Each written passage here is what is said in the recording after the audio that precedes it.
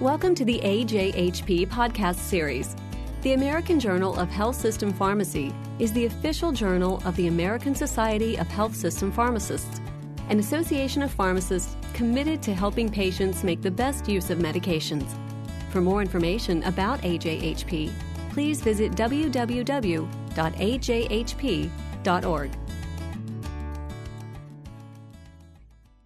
Hello, this is William Zellmer. I'm a contributing editor of the American Journal of Health System Pharmacy, and I'm speaking with Dr. Alex Adams, who is the co-author of an AJHP paper entitled Tech Check Tech, a review of the evidence on its safety and benefits. As the lead author of this paper, Dr. Adams is summarizing work that he did with a senior research seminar topic at the University of Toledo. Alex, thanks so much for taking time to speak with me today. I'm happy to be here. Thanks for the opportunity, Bill. You say in your paper that there's a confluence of factors that is causing a renewed interest in technicians checking technicians. What do you mean by a confluence of factors? Sure. And Bill, what I meant by that is that a lot of the research that's been done on Tech Check Tech to date has been done in the 1990s. So there's been a number of emerging trends and issues from a 40,000-foot view that I think might reframe it in a light and allow us to see it a little differently than when it was a controversial topic way back when. And in broad strokes, there's been an enhanced training requirements for both pharmacists and pharmacy technicians. There's the emergence of new and record investments in health information technology that's added layers of safety to the medication dispensing process. And from an even broader perspective, healthcare reform and the dialogue that we've had as a nation over the last 2 years, which has been perhaps the most extensive healthcare debate over the last 40 years in this country, have revolved to a large extent around team-based care and medical homes and accountable care organizations, and breaking down a lot of the silos that have historically existed between health professions and working together for the common goal of the patient. As a profession, pharmacy has embraced the opportunity to work across all aisles with the other health professions, and to some extent, I think this has helped us as a profession view working with our own support staff, primarily pharmacy technicians, as more of an opportunity than a threat, as perhaps technicians were viewed in the 90s. And just some concrete examples that 2 weeks back at the AACP annual meeting in San Antonio, their House of Delegates adopted a resolution affirming that AACP supports the development of a framework to ensure an educated and trained pharmacy technician workforce to, and then I think this is the key, to enable pharmacists to provide MTM and other patient care services. And AACP is not unique in this sense. The National Association of Boards of Pharmacy has had a technician task force. ASHP is part of their pharmacy practice model initiative, has focused in on technicians and how they can enable pharmacists to do things beyond dispensing. So I think there's a lot of current that might make this issue fresh for reconsideration. Well, and sharing that information about the recent AACP House of Delegates meeting, that brings it right up to date in terms of a very recent activity. Alex, I want to mention for the benefit of our listeners that you currently work for the National Association of Chain Drugstores as Director of Pharmacy Programs, but you've made it very clear to me in our earlier discussion that this work in no way reflects any position of NACDS. You're just summarizing some work you did as a pharmacy student at the University of Toledo. Do I have that right? That's correct. In general terms, what did your study, your assessment of the literature show? It showed that pharmacists and pharmacy technicians function best when they work as a team, and that the final verification of prescription medications can be safely and accurately delegated to technicians in very certain circumstances. And data shows that it works in hospital and institutional pharmacy settings that use unit dose distribution systems. As part of my work, I also looked through state laws to see which states currently allow Tech Check Tech. And there's at least 9 states that expressly permit Tech Check Tech in institutional settings using unit dose distribution systems. And there's certainly a long way to go. As I mentioned, there's a lot of currents that make this ripe for reconsideration. So hopefully, as a result of this work, 41 other states will consider if Tech Check Tech can work in their state. Sure. Well, and you mentioned that the published studies have focused on hospital, I believe, manual card exchange unit dose dispensing systems. And I wonder, to what extent do you think those results are then translatable to other types of hospital drug distribution systems or other pharmacy practice settings? Sure, and Bill, as you noted, the 30 years of research that we have on TechCheckTech today has been primarily conducted in hospital and institutional settings, so it certainly limits our ability to directly extrapolate the results beyond those settings, since there are some very unique safety valves built into hospital dispensing. Just some specific examples of that is that refills in hospital settings are usually for very short term. They're in unit dose packaging, and they're dispensed to other healthcare practitioners, not directly to the patients, and that enables a third independent verification prior to the medication being administered to the patient. So it doesn't necessarily mean it couldn't work in other settings, but I think there would have to be other pilot projects and demonstrations done in the areas beyond hospital where it could apply. And I think high-touch opportunities are central fill facilities or long-term care facilities where this might also make sense to have technicians taking on increased roles in the final verification of certain medications.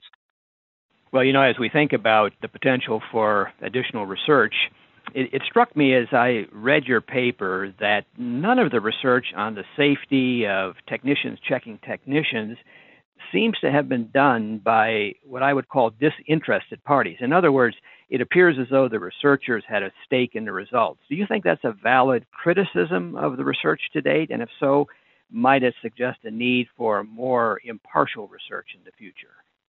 I think that characterization is accurate, but I think it applies to most bodies of research in general. Research takes time, it takes financial resources, so by its nature, it's going to be conducted by folks who have a vested interest in it, especially when it comes to pharmacy practice research.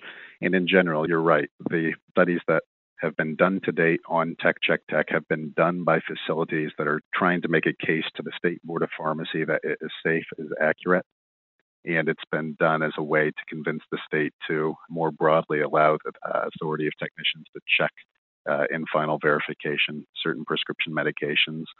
So what I think is a better testament, and what perhaps is getting to your point about disinterested parties, TechCheckTech, as a result of some of these studies, has been permitted in some states by a decade to 2 decades. And I could not find any reports either through the boards of pharmacy or in any peer-reviewed publication of breakdowns in safety, of breakdowns in accuracy, of it leading to challenges to patients or anything like that. So the fact that the boards of pharmacy directly monitor in these states or have the ability to monitor in some states, and I haven't seen any reports of it, shows that this task can be safely and accurately taken on by technicians. Mm-hmm. Okay, well, that's a good point. Some of the research has looked at the impact of TechCheckTech on how pharmacists are using their time. Can you talk a little bit about those results and how hard are those data that pharmacists are not being laid off because of TechCheckTech, but are actually using that time in patient care functions? Well, the data relating to the time freed up for pharmacists in these systems is reliant on self-reporting or estimation, and I certainly don't need to belabor the challenges associated with self-reported or estimated data and its accuracy or inaccuracy. But what we're seeing is that pharmacists reported they were able to spend more time in discharge counseling or drug use evaluation or therapeutic drug monitoring or documentation of adverse drug reactions. And literally any minute a pharmacist is not spent tethered to the dispensing function is 1 minute they could spend doing clinical activities beyond that. And I think that's where it gets down to a programmatic design at the individual practice site. But even above that, some states, California, for example, have specifically stated that TechCheckTech must not be used as a way to reduce pharmacist staff, that the time must be spent in other activities. So even though we don't have necessarily great data around what the pharmacists are doing, it goes to the old principle of opportunity cost, and that by tethering the pharmacist to non-discretionary functions, they're not having the ability to do more discretionary functions and more counseling to patients and other evidence-based clinical services. Alex, in those states in which technicians checking technicians is explicitly permitted by law, can you give us a sense of the conditions that are placed on that permissibility in terms of training requirements or quality assurance monitoring of technicians doing this function? Across the board in the 9 states that I referenced that explicitly describe conditions for Tech programs, all with the exception of North Dakota, limit its practice to hospital or institutional pharmacy settings. All of the states have training requirements for the technicians above and beyond what is typically required for technicians in that state.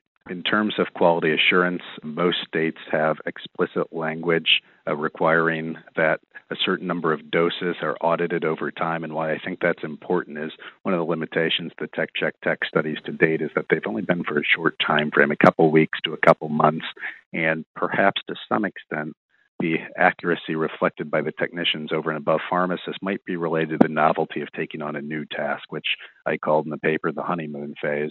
And the fact that the technicians know that they are going to be continuously monitored and audited over time, I think psychologically gives them the impetus to continue in that honeymoon phase with a high accuracy and taking the task very seriously.